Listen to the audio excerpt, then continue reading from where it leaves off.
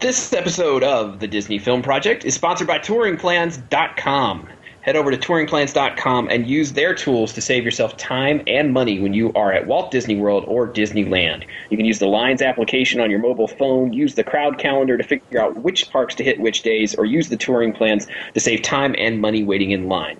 TouringPlans.com is the sponsor of this episode of the Disney Film Project.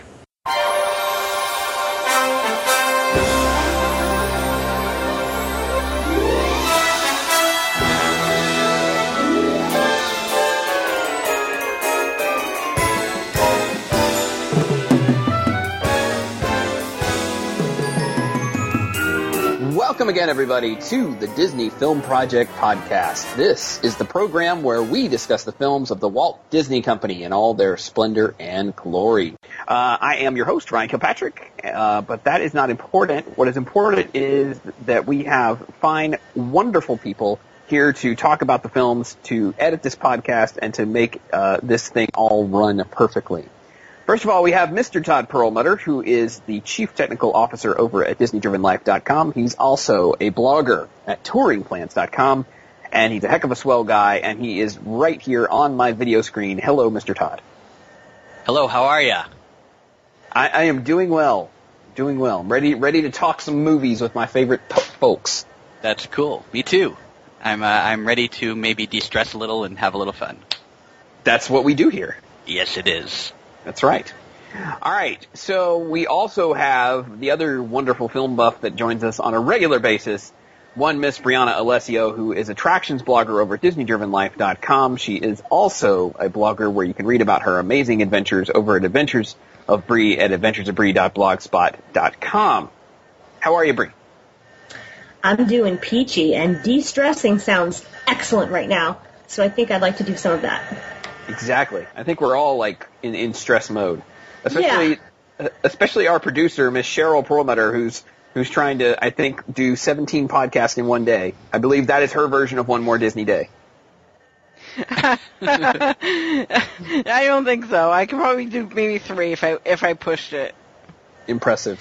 How are you, Cheryl? I'm doing good. I edited our next podcast already, and then this one is going to be next, and then the computer that wore tennis shoes is after that, and then I've got the whole schedule done, ready in my mind, and queued up for editing.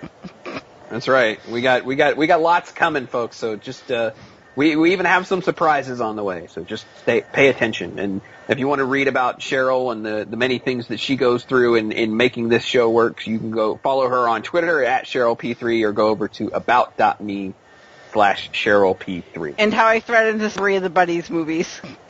Yes, which she did. That was cruel and unusual punishment. I did not receive for my birthday. Yeah, I didn't end up saying them. Thankfully. Yeah. Okay, good. Good. There we go. All right. So, as many of you know, in recent weeks, we lost Whitney Houston. She passed away recently, and we thought it would be appropriate for us to go and look at one of the films that she made for the Walt Disney Company. It was a touchstone film called The Preacher's Wife, also starring Denzel Washington as well as Courtney B. Vance as the lead role of the preacher, and Whitney Houston playing the wife from the title. So that is the film we will talk about today. Also, Gregory Hines was in this movie as well. And Lionel Richie. Yeah. Yes. All night long. All night. I was kind of disappointed that he didn't bust that out in the scene that he was in. I don't think Disney could afford it. Probably right. Whenever I see him in something like this, I always forget how short he is.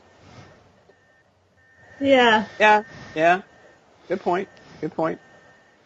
All right. So, The Preacher's Wife is based on, I would say it's a remake, but it's very loosely based on the 1947 MGM movie called The Bishop's Wife, which starred Cary Grant as the Denzel Washington part, David Niven as the Courtney B. Vance part, and Loretta Young in the Whitney Houston part. So, I'm skipping ahead. Was that the movie they were showing on the TV? No, the movie on the TV was Miracle on 34th Street. Okay. Yes. Thank you. That would have been funny, yo. Had they done That would have been. It would have been an opportunity. They Yeah, did. see that? Indeed. Ah. So if you haven't seen the earlier movie, the 1947 film, you should go check it out. It's quite good, but it's not a Disney film, so it's not what we're here to discuss. The basic outline of the 1947 film is what we talk about with The Preacher's Wife, which is there is a preacher in a neighborhood who is having trouble in his marriage and in his neighborhood, and he prays for some help, and an angel arrives in 1947. That angel came in the form of Cary Grant. And in The Preacher's Wife, that angel comes in the form of Denzel Washington. So from 1947 to 1996, angels changed form from Cary Grant to Denzel Washington. I know that if I had an angel come to me, I would want him to look like either Cary Grant or Denzel Washington.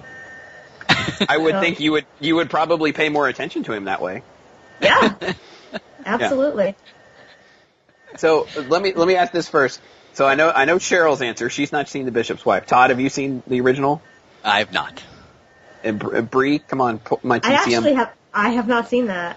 Oh, okay, all right. Sorry. So that will probably inform you as to some of my opinions on The Preacher's Wife as we go along. So it was a very I was going to say very successful. It wasn't exactly very successful. The soundtrack was extremely successful. Yeah, the most successful gospel album of all time. Wow.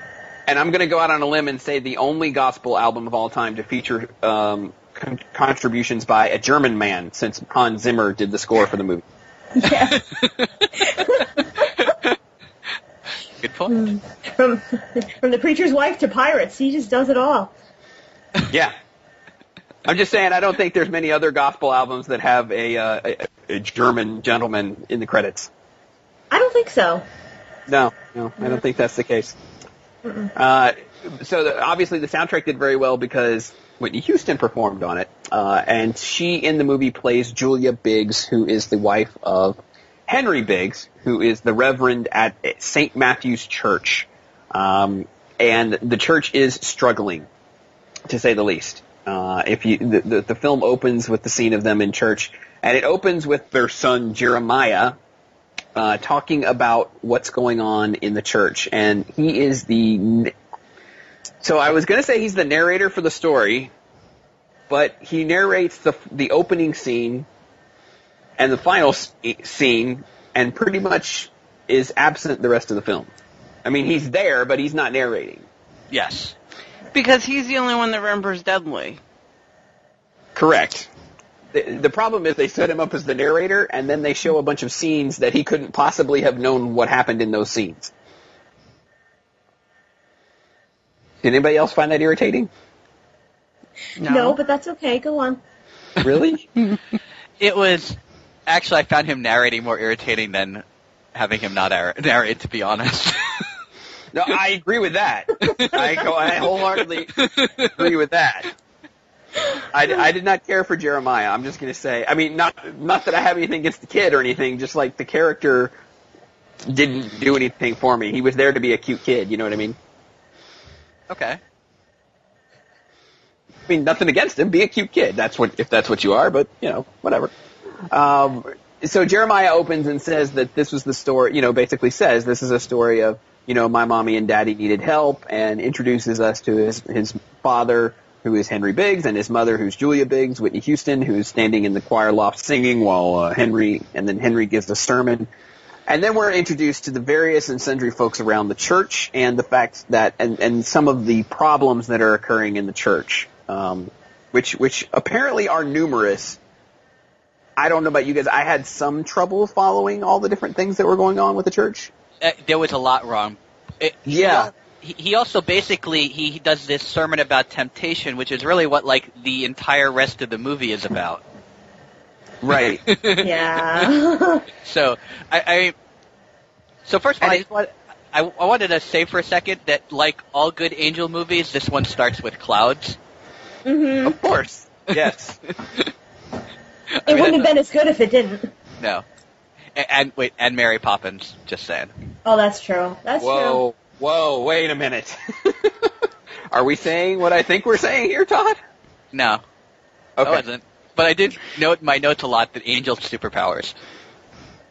Well, and that's kind of my other problem with it is theologically speaking, Dudley is not an angel.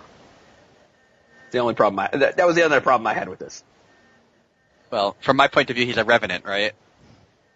No, there are angels. No, there are angels in Jewish. No. I'm saying no. If I was to categorize him, he's a revenant, right? Because he never had earned wings, and he was.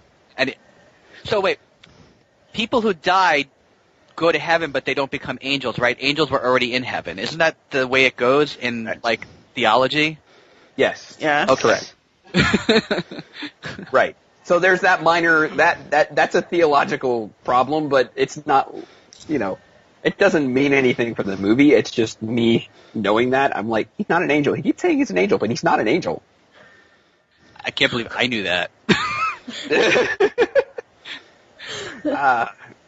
But yeah, so there's all kinds of problems with the church, but it's I don't know. It's hard to say. It's hard to like categorize them because the problems are not like eventually we get to the point where the boiler breaks, right? And they're going to freeze out of the church. But before that, it's mostly like just interpersonal stuff. It's not that there's problems with the church. It's that there's problems with like the community. Right. Which in this case is the church. Is the church. Correct. Yeah. Well, it was unclear how long ago Julia's father had died to me. So I'm wondering if that was the community falling down was because Julia's father had passed away, maybe recently. I don't know. They never said how long ago he had died. So I'm wondering if maybe that was a catalyst to causing the church to go down, because the pastor had died, and Julia's husband is replacing the pastor. Yeah, I mean, you're right. It's sort of implied that when Julia's dad died, that's when the decline started, but we don't know when that happened. Exactly. Yeah. That was my problem. Yeah. Well, and like the problems are, well, I mean, we can talk about it a little bit because it's just kind of unfolded throughout the movie, even though Denzel Washington's character, who's Dudley, the not actually an angel, shows up fairly soon. The problems in the community are sort of unfolded even kind of as he's there and before and after he arrives, right? Which was my other issue. It's like, well, we should kind of see what all the issues are before Henry starts praying for deliverance, but it wasn't a big quibble. Like, it's just, kind of story structure sort of thing. Nothing. It was still very enjoyable to watch all of this unfold. Yeah. The biggest problem with the movie is it's not very fast-paced, right? No, it's not. Right? But it's not like they're drawing the story out. It's just the story is just really about people doing people things. Yeah, I mean, I would say the story. So my whole goals, motivation, and conflict thing. Yes. The problem here is that the conflicts of Julia and Henry, who are the two main characters, are internal conflicts. Therefore, there's not a whole Henry's conflict is not the fact that one of the problems is that a developer would like to tear down the church. That's not his problem. His problem is he's sort of lost his way, and that's hard to get across in a movie without hitting you over the head with it. You know what I mean? Which they do. Yeah, yes. True. But it's not, like you said, it's not, they do hit you over the head with it, but it's not in a bad way. You know what I mean? Like they go to it over and over again, but I felt like they at least made each scene different. It's not like, here's a scene of why Henry's bad. Here's another scene of why Henry's bad. Here's another. Each one of them is a different thing. You can see his point of view in a lot of those scenes, too. Yeah, definitely. I think it was, though, a half hour longer than it needed to be. Yeah, I agree. Yeah. So it has a made-for-TV quality. Yeah. Right? Yeah, it does. I could see that, yeah. I mean, I thought, production value-wise, it was fine. But yeah, the kind of Hallmark Hall of Fame element to it is kind of the way I feel about it. Kind of weepy at the end, and yeah. Yeah. And it does have a heavily preachy edge. Well, it is a movie about a church and a preacher, so I would hope it would be. I mean, I'd expect it to be a little bit preachy, Todd. During Christmas with an angel. I get it. Yes, it is a deeply religious movie, very steeped in religion. Yeah. Yeah. Not saying that like I like that part of it actually, but I'm not sure that Yeah, I would say that it's steeped in religion so much that it's about very religious people.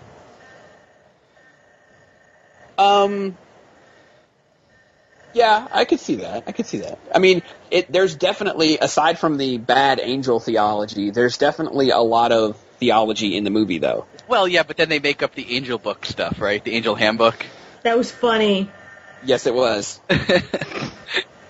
So, let me recap all the problems that are happening in the community, and then we'll start talking about Dudley and the angel handbook, because I would love to get you guys' thoughts on Denzel Washington as Dudley, but the issues that are going on in the community. So we talked about the church getting ready to be torn down by Gregory Hines, who is the developer.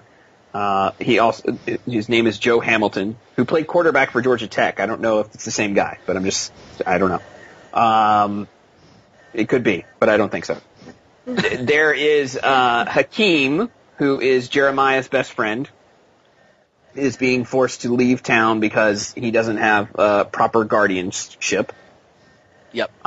There is, and I forget, Billy, that's his name, who witnesses a crime. He is not actually involved in the crime whatsoever, but the store owner who runs out of the store after these gentlemen rob him sees Billy and accuses him of being the guy and puts Billy away. And conveniently, the gun was found right near Billy, and I think he even may have touched it stupidly. Yeah, they threw it as they were running out the door, and Billy was just kind of standing there and curiously looked at it, basically. And then there's just kind of an overall sense of, I don't know if you call it ennui, you know what I mean? Like, there's just, aside from the stuff you can see, there's a general sense that the community's not in great shape. No. And did I capture it all, or did I miss any? And you missed I think the mother smoking was, I'm not sure if that was a problem, or that was, like, something a plot point that they dropped. I mean, they kept back going to it, but they never, like, said, like, you know, you think, I'll go to, like, Angels in the Outfield as an example, because that's the one example I have. It's not like where, with, like, the head angel had said to the kid, well, Mel's gonna die because he had all this chewed out tobacco, or something. Mel was going to die. Right. It's not like that scene. It's like, okay, Mel is smoking and the angel never says one word to her. And I was like, Dudley he does. No, he does say, he does. Okay. Yeah, he does. Yeah, he this was as harsh. I don't know. I didn't think it was as harsh as it was. But he wasn't harsh, right? Dudley, that wasn't who he was. But I just thought the grandmother was the comedy relief. She may have been. Yeah. She was hilarious. She was quite funny. She did have some good lines. Yeah, but she's, because she's also Mama Odie. That's right. Yeah, she is. Yeah. And who doesn't love Mama Odie? That's right. Who doesn't love Mama Odie? Yeah. But yeah, so there's all of this stuff in the community. I mean, the basic, I think the basic tenet that we're supposed to get from this is that this is a community that's held together by the church, and the church is in danger. Yeah. Agreed. Yes. Right. So Reverend Henry prays for help, which arrives in the form of Dudley, played by Denzel Washington, who falls to the ground in front of Jeremiah, wearing his nicely tailored gray suit that he will wear for the rest of the film. Yeah. And Dudley comes to help Henry find his way again. I like the landing, because he kind of smacks, they're making snow angels, and he comes in between them, and he is an angel in the snow, so it's kind of, they were making a little play on words there. Yep. Yeah. But when Dudley tries to present himself to Henry several times, actually. And Henry is not really willing to believe that this is an actual angel, which may be because he studied theology. But that's all it is.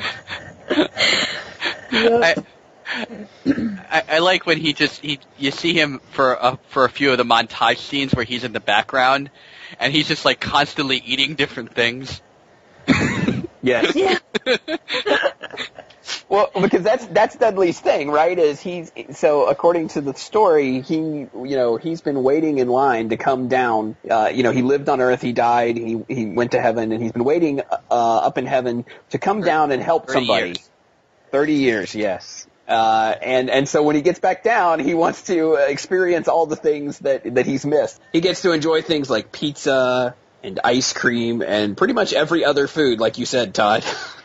But he really didn't get to enjoy the pizza because he had to have it, return it, because he started saying stuff, asking about the pastor. I kind of like that scene because the guy's like, you mean the guy who baptized me and all this, baptized my children, and then he just kind of takes the pizza back and hands him the money. Yeah. Well, hey, that's how you don't talk ill about the preacher, man. No. That's not cool. Mm-mm. And that's what Dudley was trying to do. Because he confronted Henry on the street, and Henry was rather short with him, basically calling him a crazy person. And when he relays that to the pizza vendor, bad things, man. Yes. Yeah. Yeah. So did anybody else? So what did we think of Denzel as Dudley? Loved him. He was my favorite character in the whole movie. I kind of tend to enjoy Denzel Washington in movies always. Yeah. I agree. Exactly. Agree. I mean, like my two of my favorite movies of his are Carbon Copy and Ricochet. I don't believe I've seen those. Cool. Oh, you should. I'm partial to John Q. Okay. It's a very good film. I don't think I've seen that either. Mm. I'm partial to Glory. That's my favorite of his. Okay. Oh well, yeah. Well, actually, I was listening to a podcast about Glory, about the 54th today. So I love Denzel and Remember the Titans and the Hurricane. Oh, I love Remember the Titans so much. And also the Hurricane is really good. yeah, it is. Yeah, both of those are really good. Good call, Cheryl.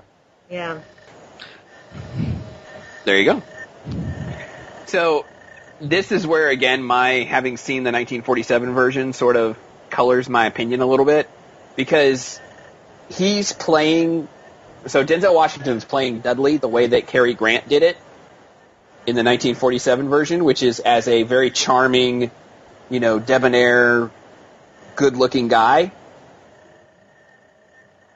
Yeah. But Cary, you're never going to out-charm Cary Grant. I agree with that. Yeah, me too. But was he trying to? Yes. Really? You think so? Really? Yes. Don't get me wrong, Denzel Washington's a better actor. Yeah. But he was trying... Does it make sense what I'm saying? Like, he was trying to be a charming guy, and he's not as charming as Cary Grant. I just can't make a comparison because they're two completely different actors.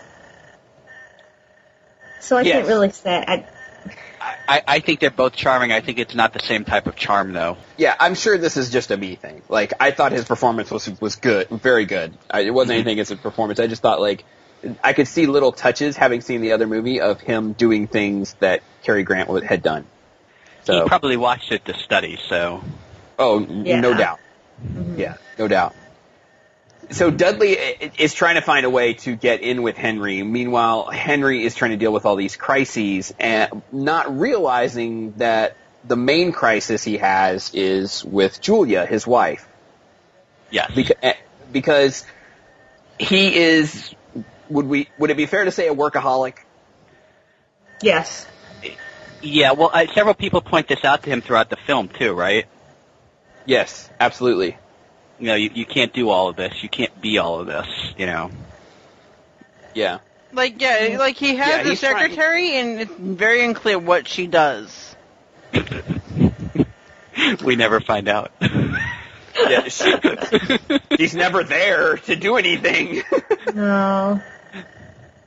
And that his secretary is Beverly, played by Loretta Devine, who was actually nominated for Best Supporting Actress in the Image Awards for this. Really? And won it, no less. Wow. She's awesome. She really is awesome. Yes. Yeah. She's great. I just didn't know that she was that great in this. But, hey. I actually preferred her in that, it was on for 2 seasons on ABC, Eli Stone. Okay. I The saw TV show? one episode of that, yeah. Okay. Yeah, she was his secretary in that. Really, really good. Again, a secretary. Yeah.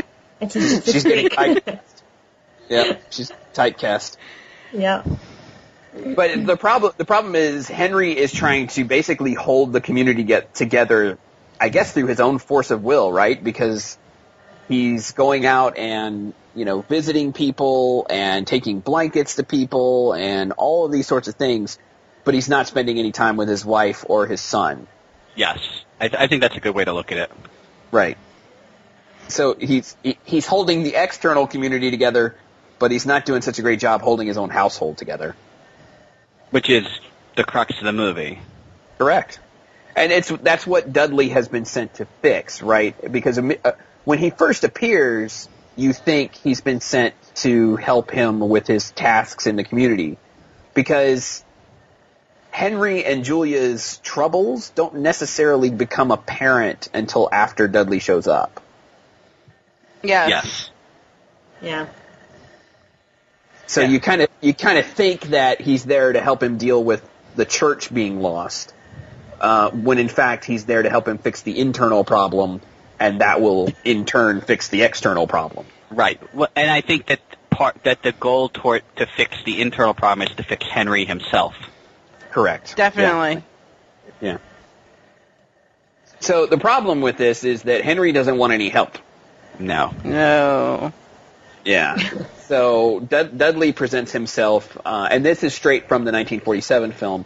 He presents himself as an assistant sent by the church council so that he can get closer to Henry every day. And that's where we get the fun stuff about the angel handbook that you mentioned before. Yeah. Would the church council actually do something like this in reality, Ryan? Well, it wasn't clear to me which church it was. Which council? Ditto, yes. So, Yeah. sure. I don't know. It depends. I mean, it all depends. Which branch? Yeah. Yeah, I would be the person who knows the least in the room, so. Yeah, I couldn't tell what denomination church it was because he wore, like a priest's garments, but he also wore robes that were not priest garments. So, I couldn't tell. He's obviously it's not a Catholic church, but I don't know what kind of church it was. They refer to him as minister, never father, or anything like that. So I don't know if that helps. Not really, because it's a Protestant denomination, but I can't tell which one. It's not Methodist.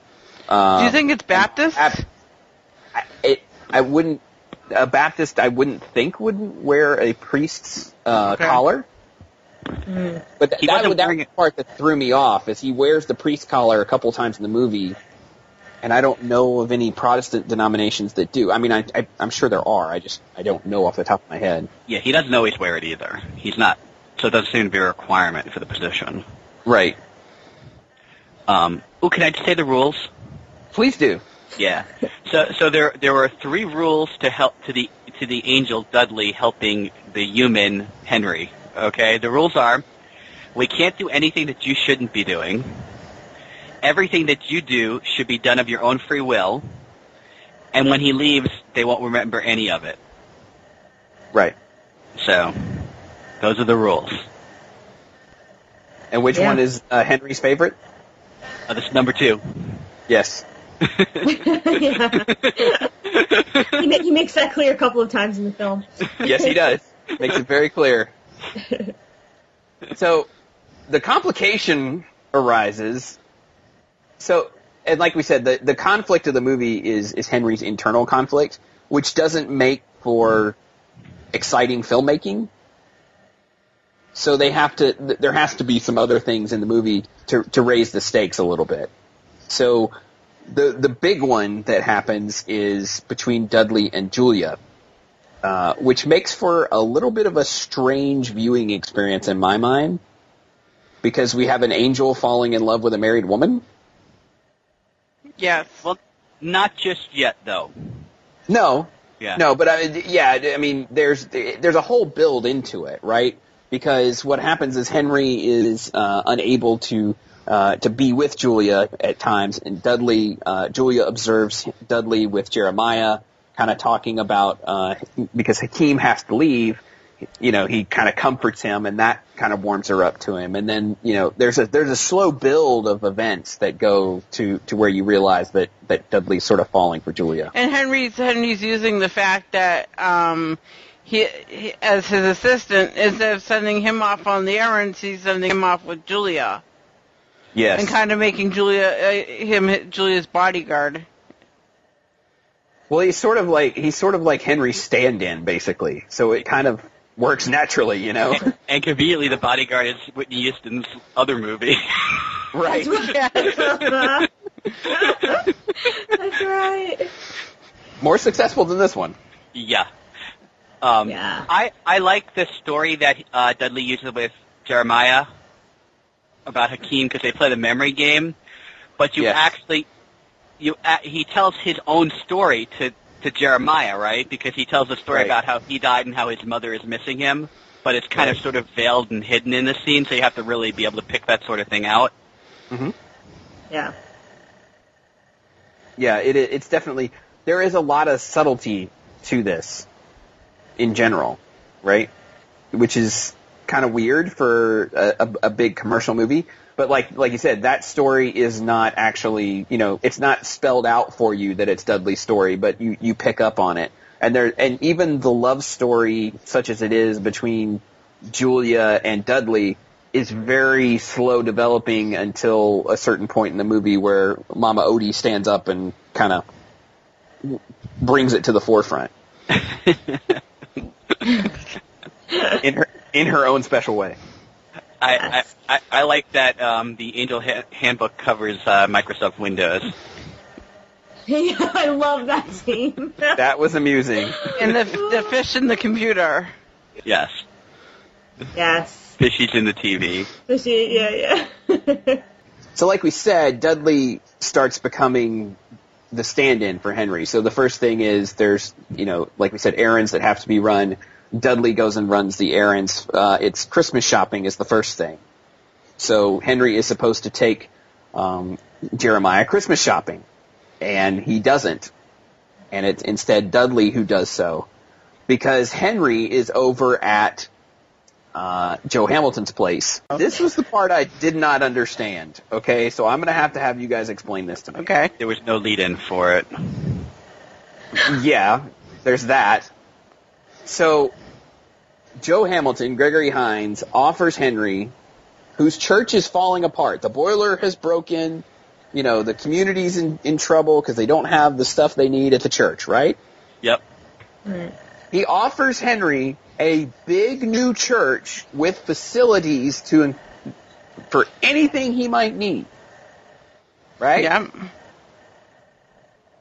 The deacons of the church are in the room urging him to take this deal. Yep. Henry takes the deal to get a big new church for his flock. Right? Yes. Yep. Yeah. And this is a problem. Why? Because you don't find out till the end of the movie it really wasn't for his flock. It was for the new flock that Joe was planning on bringing into his new community that he was building. And they don't tell you that here. Okay. No, yeah, I agree. But another thing that they tell you later is that if he had continued down this path, he would have broken Julia's heart. Yes. So, but it's not because it's not clear why though at this point. No. You know what I mean? I agree. Yeah, I just and really what they say at the end, like you said, Todd, it's Joe wanting to bring in this new group of people it's also the fact that this bigger church is farther away and the people wouldn't be able to get to it. And it's more of this church is going to be more of a monument to Henry than a church. But none of that's explained until like the last 20 minutes of the movie. Right. Yes. I agree. That's the fundamental problem with the plot as it is the concept of the plot is good, but the script was never streamlined, it seems. It seems like they just went and did it. Yeah, I agree. And see, like, the church thing makes sense if you've seen the original.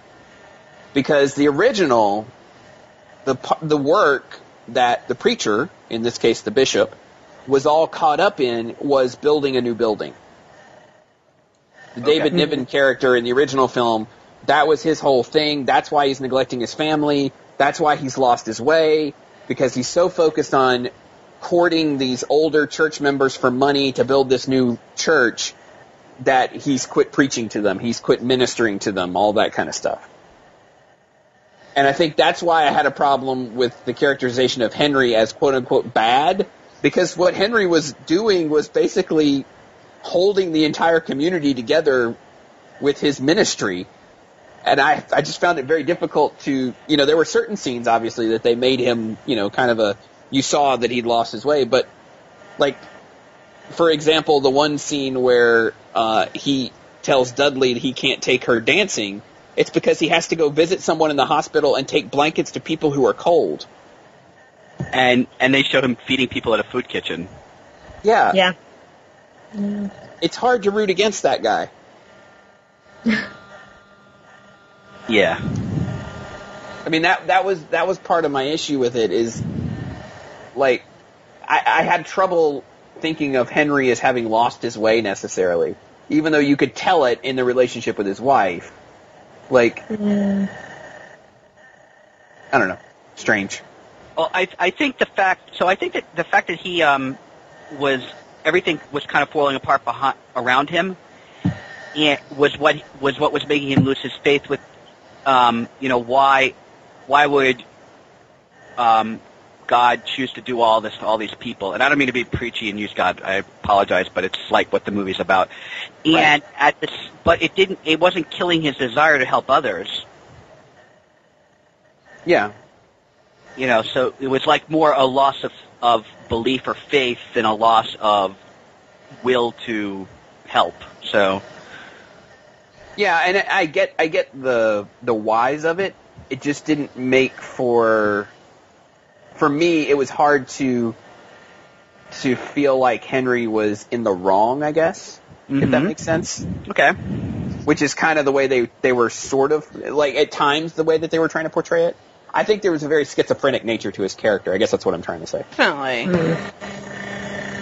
Yeah, because you have the Henry that's one trying to be a pastor and replace Julia's father, and then you have the Henry who's the one that's going out doing the missioning, and so it's very hard to see them as the same person because he's split himself in so many ways.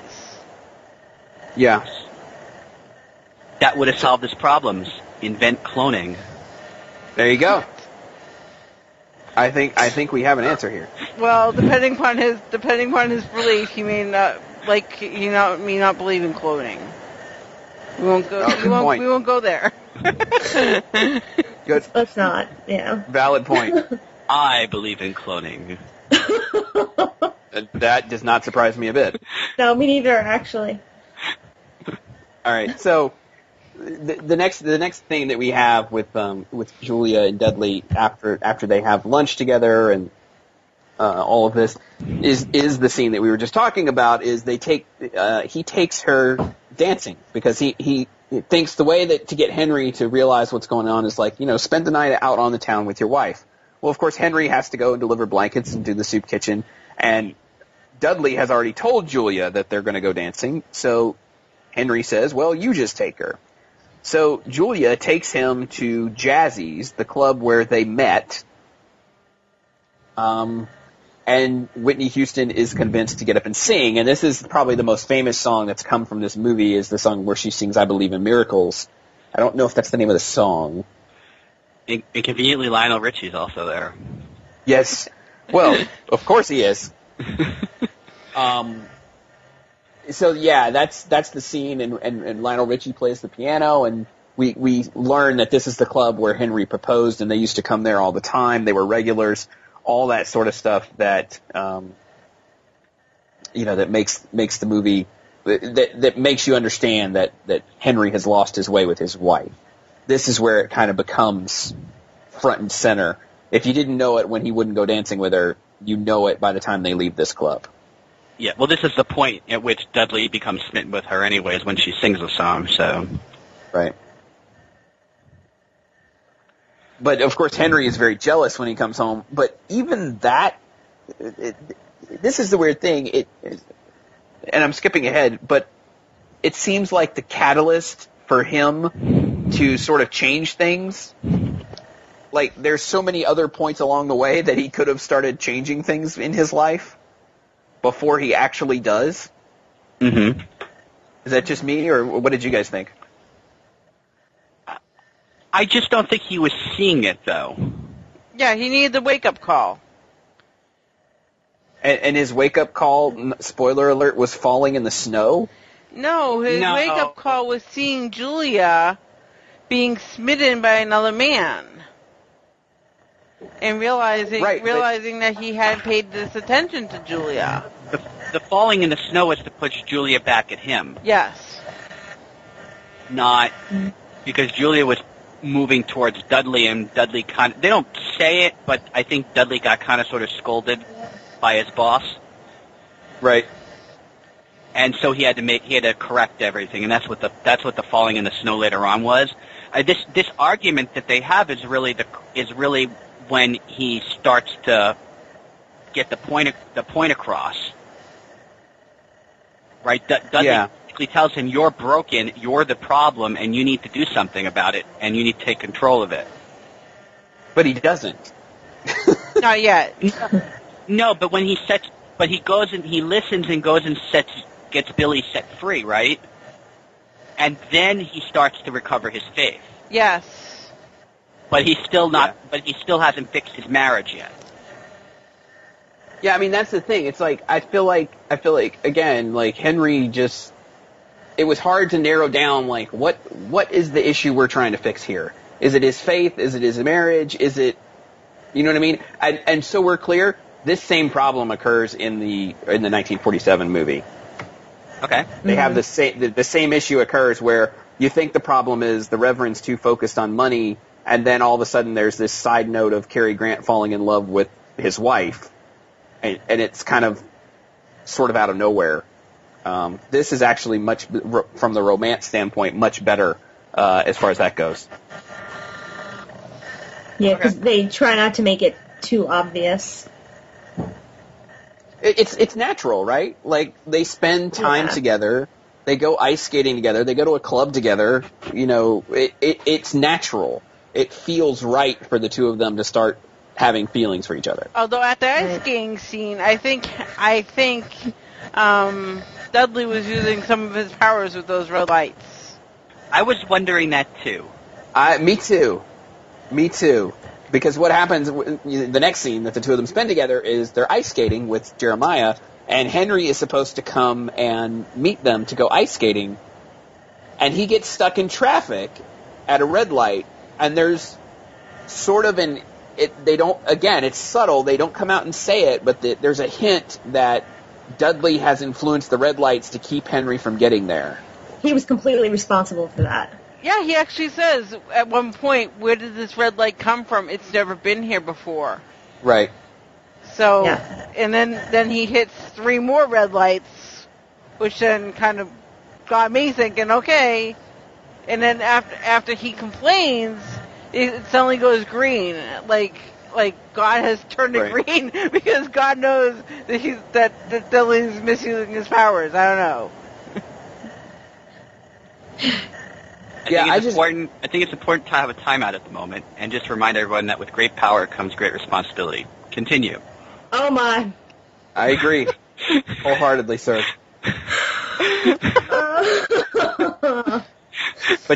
But you're right. It's after this point where Henry has started to recover his faith. So he had gone and again, I thought the dialogue was a little clunky in the scene, but that's okay. The scene with Billy where he's talking to he goes to Billy and kind of makes this impassioned plea to the court to free him, and that's what took him so long to get from ice skating aside from the traffic. But he's talking to Billy, and Dudley had made the point to him earlier that, like, do you believe that this kid is innocent? And you could tell that Henry wasn't entirely sure until he looked him in, Dudley tells him to look him in the eye, and he goes down to the courthouse, does so, and that's what leads to the impassioned plea. Yep. I just feel like there was a missed bit of dialogue there, though, because Billy says to him, "No one believes in me," and there's like a opening wide enough to drive a Mack truck through, where Henry could have said, "I believe in you." So Henry's best acting moments are not the ones where he's talking, but rather the ones where he's sermonizing. Definitely. Yes. Right? Agreed. I mean, it's kind of interesting. I really liked the character that Courtney Vance played in the Flash Forward show that was on for a little while. Yes, I remember that show. I forgot he was in that. Yes. Yeah, he played the was it? I can't remember if it was the FBI. It was the FBI, right? So he played the FBI director. Yeah, and he was. I really liked his character. And you know what? If you look at the difference, right, is his character in Flash Forward was likable because everything he said sounded like he was sermonizing. Yeah. What's funny about this too? My mom and I watched The Preacher's Wife together, and at the end I turned to her and I said, Courtney B. Vance could totally be a preacher in real life. He has the whole persona and everything going on. And he's doing another movie where he's going to be a preacher too. I looked that up on IMDb. He's currently filming another movie where he's a preacher. See that? Typecast. There you go. That's a good typecast, though. Oh yeah. He's good at it. He is. I'd go to his church. There you go. What more endorsement do you need? He might make a good rabbi. You never know. He could. I'm sure. He could figure something out. Yeah. But give him anything to preach. Do it well. Yeah. It's at that point when he gets home from and sees the ice skating and what's gone on that he and Dudley start getting into an argument. And like you said, Todd, it's sort of implied that Dudley gets in trouble with the big guy for getting too close to Julia. Because he, at this point, has to, exit stage right and not be seen by everyone else except for, one more occasion towards the end of the film, and has to sort of take a silent role, which is what I referred to of Julia and Henry are out delivering Christmas baskets, and he sort of uses his powers to nudge them into the snow next to each other, and that's the moment where the two of them start reconnecting a little bit. So going forward, the scene I loved was the a cappella thing where they sing a rendition of Our Father in Heaven. That I love them singing a cappella. Those guys were awesome. They were. Yeah. They sounded really good. Even if you don't like gospel music, like the music throughout this is very well done, I thought. So Henry starts to yell at Dudley because they start to have an argument behind closed doors in the office, and this is like their second argument, right? Or yes. At this point. And it's at this point that they literally throw the book into the fire. Yes. Because they destroy the angel handbook. And he does. And at this point, I'm trying to figure out why he still doesn't believe Dudley's an angel at this point. I don't know. I think he kind of does, but he's a little shocked at what happens when he throws it in there and it's sort of fireworks. I do like the line. It's not a sign of the new pope because it's white smoke. Yes, I did like that. That was funny. Probably one of the best lines in the whole movie. Yeah, I did like that. But I like that because it's kind of sort of metaphorical that the book gets destroyed, because up until that point you do see Dudley constantly looking back at the book. Yeah, so it's that falling in the snow moment, like we said, that's where they start reconnecting. But it's then that's being fixed sort of helps Henry to get up the courage to go and talk to Joe Hamilton and say that I'm backing out of your mega church deal and we are going to stick with St. Matthew's. And he invites Joe to come to church. Joe's not convinced, though. He doesn't fall for the trick of Henry. It's not until Dudley visits him that he decides to attend church. No. Also, in fact, Joe threatens him. Yeah. At this point, and says, No, you don't understand. I have your mortgage, and apparently I'm just being a nice guy. Yeah, the deacons sold the church to him without Henry knowing about it. Yes, those deacons are not helping the cause, for sure. But that's secondary. In between these two times, we have Hakeem is brought back to the neighborhood as Julia and Henry decide to bring him back to be with Jeremiah, and they end up, of course, being his guardians and taking him in. So they've solved every problem except for the church. And on Christmas Day, they go to church, and Henry is supposed to deliver a sermon via teleprompter that would go out via the cameras to the folks in the new church that Joe is setting up. But he goes off script and starts preaching a different sermon about hope and love and how the people of St. Matthew's will stay together. And his sermon gets to Joe Hamilton, who, in a similar way to the ending of The Muppets, comes out and says, you can have your church back. Because Dudley had scared the poop out of him. Yes. And I love the fact that Dudley says, I'm not your angel, and you're not that lucky to have me. Along those lines. Yeah, basically saying, like, I'm not your angel, you've got something else in store for you. Yes. You're very far off from getting an angel or something like that. Right. Exactly.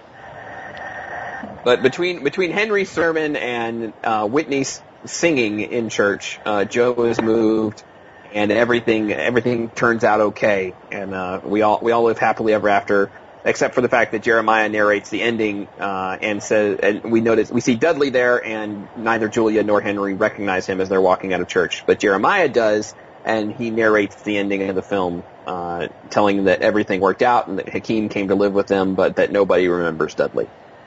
Except for him. Except for him. Dudley never got his Christmas present. You also forgot to mention that Lionel Richie played the piano in the church. He just kind of kicked the guy who was at the organ out and just took it over. Yes, he did. Yes, he did. Get up, I'm playing. That's because he's Lionel Richie and he can do that. Also, one of the signs I'd never seen until this last scene was apparently Joe is building something across the street from the church, near the church was. Because at the last scene, I saw a Hamilton sign, like right there, and I hadn't seen that sign in the previous scene, so that was weird. You see billboards in a few scenes. Yeah, I wasn't sure. Yeah. I just thought, like you said, Todd, I think I've said a lot of negative things about the movie, but the actors and the performances are very good and very charming. It's not like best actor type performances. That's not what this kind of movie is for. You know what I mean? Yes. But everybody is very enjoyable to watch, and even though the story goes on a little too long and all that sort of thing, like, you don't really mind because they're good performances and they're fun. I don't know if I'd say fun characters, but they're good characters to watch. I just didn't feel like everyone's motivation was in the right place. Yeah, it's one of those movies that I feel that you don't dislike it, but you find yourself wanting to like it more than you necessarily do. Yeah, that's a very good way to put it. Since we're talking about acting, can we talk about the fact that when Whitney Houston went on Oprah after she did this movie, about a few years after, don't recall when. It's online, folks. Look it up. It's only a few years ago, actually. She admitted that there was not a day of filming where she was not on drugs for this movie. Which to me, I didn't see that. I mean, she did a really good job of covering that up because I didn't see it at all. Yeah, Yeah, I didn't notice it either. Yeah. Mm-mm. I'm not sure how much of the '90s she actually remembered. To be fair, from what I understood from her other interviews and stuff like that. So. Yeah, I don't know. I mean, it's just horrible to think about. Yeah. You know, I mean, the thing is, she's so talented in the movie too. Her singing is unbelievable. Phenomenal. Yeah. Yeah. Yeah. It's well done. I mean, she was a good singer. I mean, she was, there are people who are born to sing, and she was definitely a person who was born to sing. So absolutely, absolutely. I don't want to get all depressed and upset about it. I mean, it is what it is, and she passed, and nothing anyone can do about it. Did you know she's still got a movie coming out? I did not. Yeah, it's going to come out later this year. So. Interesting. Yeah, I don't know if it'll be delayed or not. I mean, it's scheduled for I think summertime, but Yeah, it's in post. Yeah, well, sometimes when the star of a movie passes, they kind of delay it like an extra 6 months or so they might push it until next year. You never know. But it's there. And I do want to make a Disney reference in the film. Sure. Jeremiah's setting was Lion King. Oh, was it? Yes, it was. I saw that. Yep. So that's kind of cool. Very neat. And I have a princess reference that Whitney Houston went on to do the Rodgers and Hammerstein version of Cinderella. She did. As a TV movie for Disney, yep. Yep. And also, I was very shocked that Penny Marshall was the director for this. She was indeed. Yeah. This is right up her alley, though. I mean, this is the kind of movie she does. Yeah. I don't think she did a great job on it, though. I mean, I think the directing is probably one of the things that hurt the movie. Yeah, I could see that. Yeah. I mean, I don't know if you want my honest opinion. I don't know that from a script, and the director's ultimately responsible, but I don't know from a script and editing standpoint that she had a lot of good pieces to work with necessarily. Well, that's true, but still, like, remember what I was saying? It seems very disjointed at times. Like the scenes don't flow smoothly. That is really her responsibility to make sure that you can flow from one scene into the next scene and it makes sense. Right. And sometimes that's not there, and that is her responsibility. And not that I dislike Penny Marshall, because she is really a phenomenal director and producer. And actress. An actress. Yes, she is phenomenal. Yeah. And so, she's, those Marshalls, they rock. But, yeah. Well, I was going to say, because it's that time where we talk about ratings, but I could sense, as we're talking about this movie, Todd and I were talking about different things. I could feel the heat radiating from Bree, that she doesn't necessarily agree with all the stuff we're saying. So I'm going to let her go first and give her impassioned defense of The Preacher's Wife. Okay, so here's the thing. I can see why not everyone would enjoy this film. There is lack of proper direction. There's lack of chemistry between characters in certain scenes. However, like you guys were saying before about the ending, how it kind of makes you feel like you want more from it, that it leaves you empty. For me, I didn't feel that at all. I felt that it was completely satisfactory, and I don't think of another way it could have ended, actually. Well, I can, but I don't think it would be any better than how they ended it. This was only the second or third time I've ever seen this film, but the first time I was too young to remember, so I only could remember like bits and pieces of it. But so I was glad to see this again, and I absolutely loved it. Maybe I was just in the right mood for this film, I don't know. But I don't know. I actually loved it, and I'm going to give it 4 stars. 4 stars. Yeah. There you go. See, I could tell that Bree had a different opinion than us. Yeah. It happens. Although I don't know that we're going to be that far off. Well, let's see what Cheryl think. Maybe it could be Todd. We're giving the male perspective. Maybe Cheryl agrees. I don't know. As someone who's Jewish, it's kind of weird watching the movie, but I really like this movie as well. I really think it gives a good message out there. I like the message it gives, and not to spread yourself too thin type of thing. And I give it 3.5. It's enjoyable to watch.